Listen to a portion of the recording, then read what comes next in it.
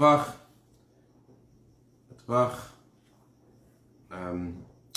today's Haftorah, Hashem draws attention to the fact that when He took us out of Egypt, we went after Him with the love of our youth. Hashem said, "I'll remember the love of your youth," meaning that we just were a new nation coming out of Egypt, and we didn't have that much experience with seeing Hashem's miracles, and yet we followed Hashem out in the desert. So Hashem says, I remember the love of your youth. I remember how you walked out. I remember how you walked out in the desert to be with me. So I want to share with you a story that happened actually on a Saturday night like this one. I don't know of many letters that they ever wrote on a Saturday night. I think it's a very unusual thing that they're ever to put out a letter on Saturday night, and I think it's probably because of unique circumstances and of what happened, and that made this to be an emergency status. What happened was, it's hard to understand why I'm saying the word emergency, but I'll just say this: Hasidim really care about the Rebbe, and so something happens that they feel that may have caused pain to the Rebbe, it bothers them. So this woman, her son, who was in 1978, it was a few months after the Rebbe's recovery from his heart attack, and 24th of Tammuz, and her son went over to the Rebbe, and the Rebbe left the shul, and he went to say to the Rebbe, "Good Shabbos." And he shook the Rebbe's hand. He was 4 years old, Menachem Levi, and he took the Rebbe's hand. He shook it a few times. "Good Shabbos, Rebbe. Good Shabbos, Rebbe." Doesn't sound like a big deal, right? But his mother was mortified. Here, her son had bothered the Rebbe, so she wrote a letter to the Rebbe right after Shabbos, and she wrote, "I feel very bad that my son bothered the Rebbe." So the Rebbe responded. I'm going to literally read word for word of this beautiful response that Rebbe wrote to her. And right away on Saturday night, he responded to her immediately. The opposite. He caused pleasure to me through this. He caused nachas to me. Why? Because you cannot imagine the great heartiness, the great heartfelt feelings, pashtus, and the simplicity, tamimus, and sincerity, shall yelled of a child. You can't imagine how great the worthiness of the heart of a child, and simplicity and the sincerity of a child is. I wish I wish that we would see some of this, at least a little bit of this, by adults, especially based upon what Chassidus says about this.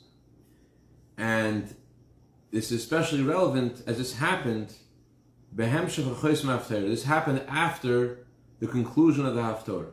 The Haftorah talks about the love of your youth, and so therefore it's this event, this child running over and shaking the Rebbe's hand and wishing him a good Shabbos with sincerity, it's very in sync with the theme at the conclusion of the Haftorah, the love of youth. May God help you raise this child, Menachem, and all your other children to Torah, chuppah, to marriage and good deeds. I will mention you for prayer at my father-in-law's resting place. So that's our first story, and it underlines how important it is to not be so important, not to be so stuck in our heads, and to be so stiff, and not to open our hearts to do things with sincerity and truthfulness, and not to be limited by what makes sense or doesn't make sense. That this child, Rebbe is pointing out, look at the way a child acts. It's so beautiful. So halavavi is the heart, the simplicity, the sincerity. It's a way to go. Anyways, on that note, I'll share stories of miracles which bring out our simple faith like a child in Hashem, The first story I probably shared a long time ago. I don't remember, but it's a beautiful story, and goes like this. There was a Jew who served as secretary for Rabbi Saadia Liberov, who was the Rebbe's emissary to Morocco. His name was Mimon Malka. And Mimon Malka, he would take care of Rabbi Liberov's office, and the and other things that happened there. I heard this story from someone who heard it directly from Mimon Malka. Mimon Malka shared the story to someone who shared it with me. So this woman had lost one child. Unfortunately, Rachmana litzlan, may Hashem protect us, when the child reached close to the age of bar mitzvah. And now her second child was turning bar mitzvah, and he got sick. She was very concerned that perhaps this child also would pass away as her first child. So she asked Rabbi Liberov for a blessing and to ask the Rebbe for his blessing. This story took place, I don't remember if it was the 50s or the 60s, but either way it was very hard to send a letter back and forth from Morocco to New York. And the earliest expected time to get a response, if the letter arrived and it was read the same day, would have been a month, about 4 weeks for a letter to get to New York and come back from New York. And so this woman was very concerned about her son. So she didn't wait for the 4 weeks to be over to find out what had happened. And she came to Rabbi Liberov every day. What did the Rebbe say? He's like, listen, you can't expect there to be an answer. It takes time for the letter to arrive. She came what did the Rebbe say? What did the Rebbe say? Her son's not well. What did the Rebbe say? I need a blessing for my son. And he didn't have much to tell her. But not only a month passed, but a second month passed, and a third month passed, and every day she was coming, is there an answer from the Rebbe for me? No, there was no answer. After 6 months, a letter comes back from the Rebbe. The letter goes like this: Haksav einei barer, hayel yilm b'yeshiva. Your writing isn't clear. The child should learn in the yeshiva. So you understood this was about this child. Although the child wasn't well enough to attend the yeshiva, the Rebbe is saying that they should at least enroll him in the yeshiva. Just being enrolled in a wholesome, good environment is itself a great blessing. So enroll the child in a Jewish school. Rabbi Liberov, together with the other emissaries of the Rebbe to Morocco, Rabbi Raskin and Rabbi Pinson, they had set up many schools in Morocco, in many cities there. So they should sign him up to the school. Okay, he shares this with the lady, and she has some instruction, and thankfully the child recovers. Rabbi Mimon Malka, he was entrusted by Rabbi Liberov to take care of his office, as I mentioned, and before Passover he would be the one to clean the office as well. He's cleaning the office, and he sees this letter that this lady had given him. He had assured he had sent the letter, but he never sent it. It was still in his office. He never sent the letter. That's perhaps what the Rebbe meant. The writing isn't clear. You haven't really sent the letter, but here's the answer for that child. Anyways, that story was in the 50s or 60s. Here's a more contemporary. Well, it wasn't. It's in 1990. Tafshin Nun. Rabbi Zeitlin, the Rebbe's emissary to Tzfas, would often bring people from Tzfas to see the Rebbe, and he had someone who worked for him. I believe he has a son in Los Angeles here, Ehud Bashari. I think he was actually here 2 years ago. Ehud worked for Rabbi Zeitlin, and he would go with him in his trips to the Rebbe. When they would go with the whole group to the Rebbe, he would go as well. And what he would do is, he would go around Tzfas, and he would collect letters from various people who wanted the blessing from the Rebbe.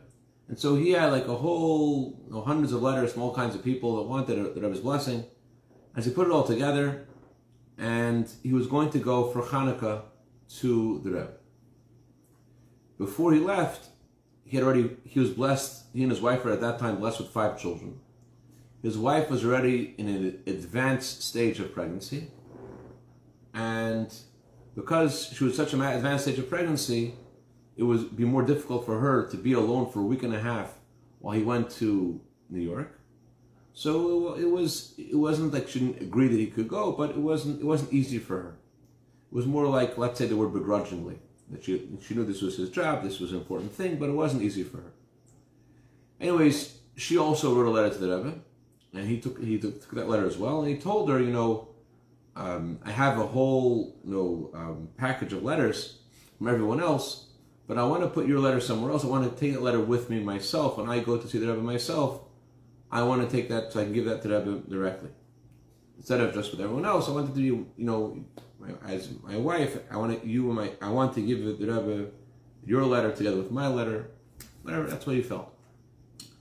He goes to New York, spends a beautiful Hanukkah in New York, comes back, and his wife is going through the suitcase, and sure enough, what does she find? Her letter. He had never given a letter to the Rebbe, and she was very upset. Here he had left for a week and a half, and ostensibly he's going there on behalf of herself and the community to go ask for blessings for all of them, and he forgot to give the Rebbe her letter. So upset. She was mortified. Anyways, 5 to 7 days pass. A letter comes from the Rebbe in the mail for Dvorah B'Sheri. The letter says, in answer to your request for a blessing from the 16th of Kislev. She had written her letter on the 16th of Kislev. The letter never got to the Rebbe physically. It never arrived. And the Rebbe is sending her letter back. In answer to your letter from the 16th of Kislev, your request for blessing is received, and I send you my blessing. She got a letter in the mail, a published letter. It's unbelievable. The Rebbe displayed open divine inspiration in something that's concrete, printed in a letter.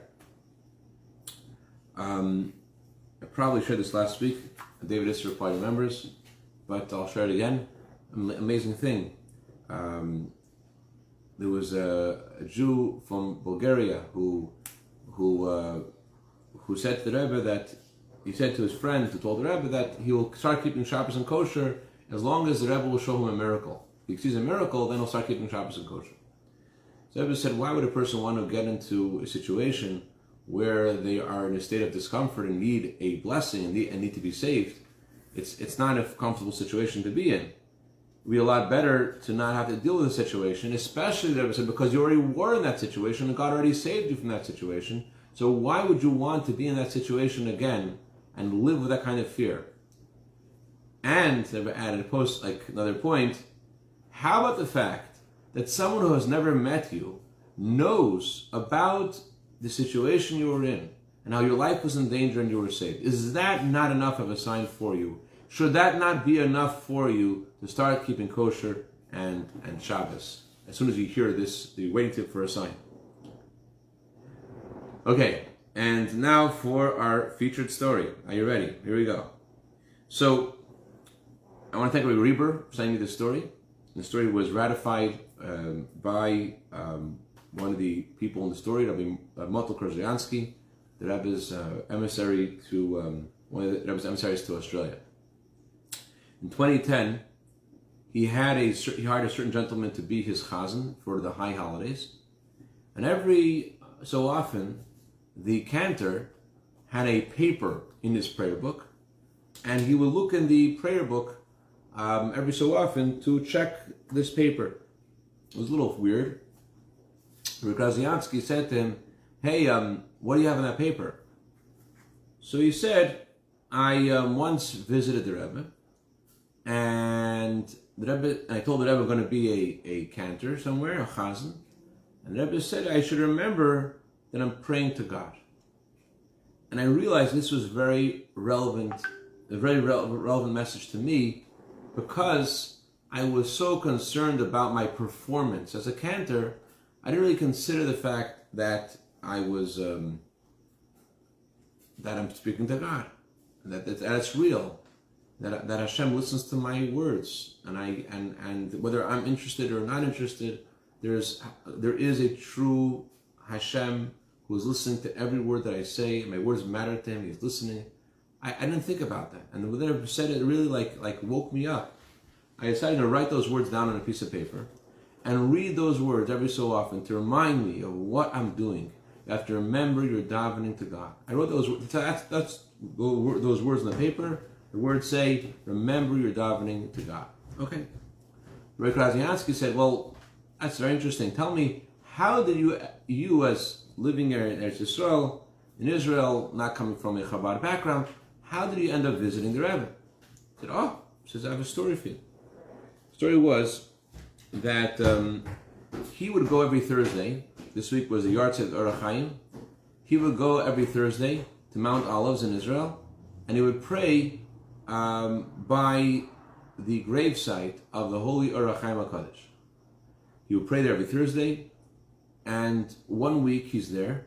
It wasn't a very safe area, and there was an Arab who had drawn a knife, a machete, and he had to run away, he had to escape, and he survived. But his mother was so upset. His mother said, if you ever go back there, I'm not your mother anymore. I'm divorcing you as a mother. You cannot go back there. You're scaring me. So he really wanted to go back there. He was going there every week, every Thursday. So he really didn't know what to do. So his mother agreed that they would ask the Rebbe for advice. He wanted to go, she didn't want him to go. Let's ask the Rebbe. So he asked the Rebbe for advice, and the Rebbe said to ask a rabbi. So they asked the very prominent halachic authority, Rabbi Yitzchak Weiss. Rabbi Yitzchak Weiss said, well, if the Rebbe is saying to ask a rabbi, it doesn't seem that he's negating the... if the Rebbe wanted to say that it's dangerous, shouldn't go, he would say straight out. Apparently, said Rabbi Yitzchak Weiss, the Rebbe actually wants you to go, and he just wants to get the blessing of Torah to protect you. So therefore, my suggestion is you continue going there, and as with the power of Torah, I'm going to give you a halachic ruling that you're allowed to go there. With this halachic ruling, you will be blessed and you'll be protected where you are. So, okay. So Rabbi Krasniansky, he sent something. And he said, but that itself, tell me that itself, how did you decide, of all people in the world, of all rabbis in the world, how did you decide to ask the Rebbe this question? So he said that, you're right. The reason I came to the Rebbe was like this. He said that my wife and I were blessed with twins, and one of the twins had a condition, and we went to all kinds of rabbis and all kinds of people to get advice, to get a blessing. And one of them said, you're dealing with a very serious thing, you should go to the Rebbe. So I asked the Rebbe for advice, and the Rebbe said, ask a roife yedid mumcha. Ask a doctor who is both an expert and a friend. An expert and a friend. I don't think it's a... usually the Rebbe says to ask either a doctor who's a friend or a doctor who's an expert. The Rebbe said usually ask a doctor who's both a friend and an expert. So he and his wife didn't know who they should go to. They didn't have any doctors who were friends. But they have to go to somebody. So they went to their doctor. And when they come for the checkup, the doctor greets them with, my friend is here. And you're like, well, that's an interesting thing. Like, why'd you use that word? My yedid is here. Why did you say my yedid? Where does that come from? He says, you know what? I don't know. I saw you. I felt good when I saw you. I decided to call you my yedid. So they felt very encouraged by the fact that the doctor acknowledged their friendship and closeness. And sure enough, the doctor's advice worked, and thankfully their child recovered. That was a featured story. It reminded me of one more story. Rosa, hear the last story? The story is an interesting story. I heard this story for myself from Rav Nachshon. Rav Nachshon said that his wife was expecting a baby. He wanted to visit the Rebbe for the 11th of Nisan, the Rebbe's birthday. But on the other hand, his wife's expecting a baby any day, so maybe it's not a good idea to leave Israel while they're about to have a baby. But it's hard to understand again the kind of relationship that it was and how important it was to him. But let's just say it the way it is. It really did matter to him. So much so, he wrote a letter to the Rebbe asking the Rebbe if he can come to visit the Rebbe for the Rebbe's birthday in 11th and Nisan, despite the fact that his wife is very about to give birth. So the Rebbe responded, the Rebbe answered, ask a Chabad rabbi. That's a very unusual expression. The Rebbe doesn't use that expression usually. Ask an Orthodox rabbi, ask a local rabbi, ask a Chabad rabbi. Okay? So he asked Rabbi Marlow, the Rebbe's, the rabbi of Crown Heights, the head of the Bezdin and head of the Jewish court in Crown Heights. Rabbi Marlow said, Rabbi Marlow at that time was not yet, he was just starting his career. The previous rabbi, Rabbi Dvorkin, had just passed away. Rabbi Marlow was just starting his career as the rabbi, the head of the Jewish court in Crown Heights.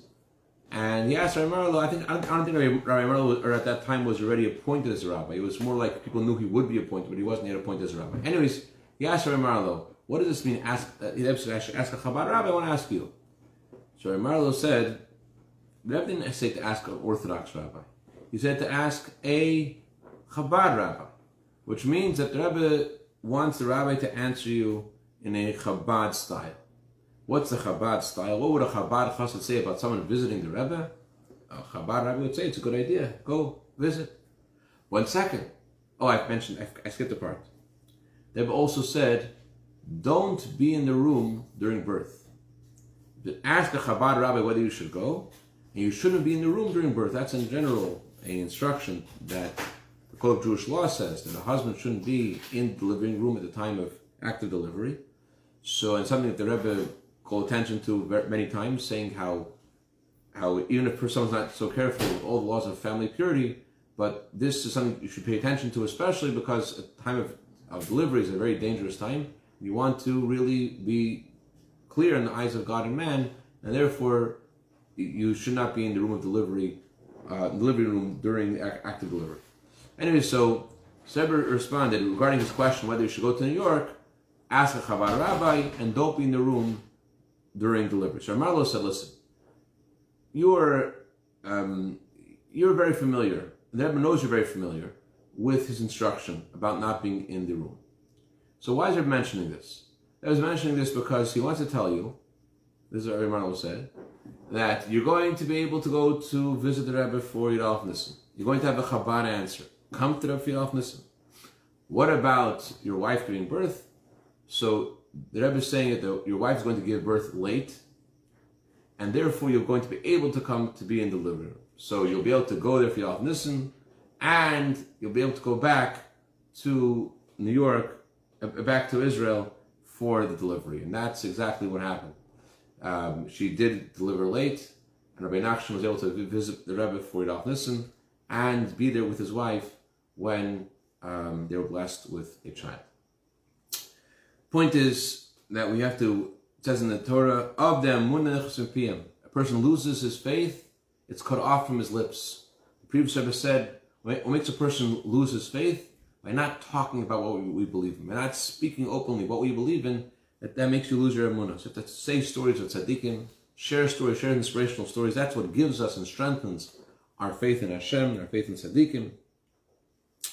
And Hashem should help us all. We should go to this new week, which is one of the 3 weeks, which is at the time of the destruction of the Beis HaMikdash.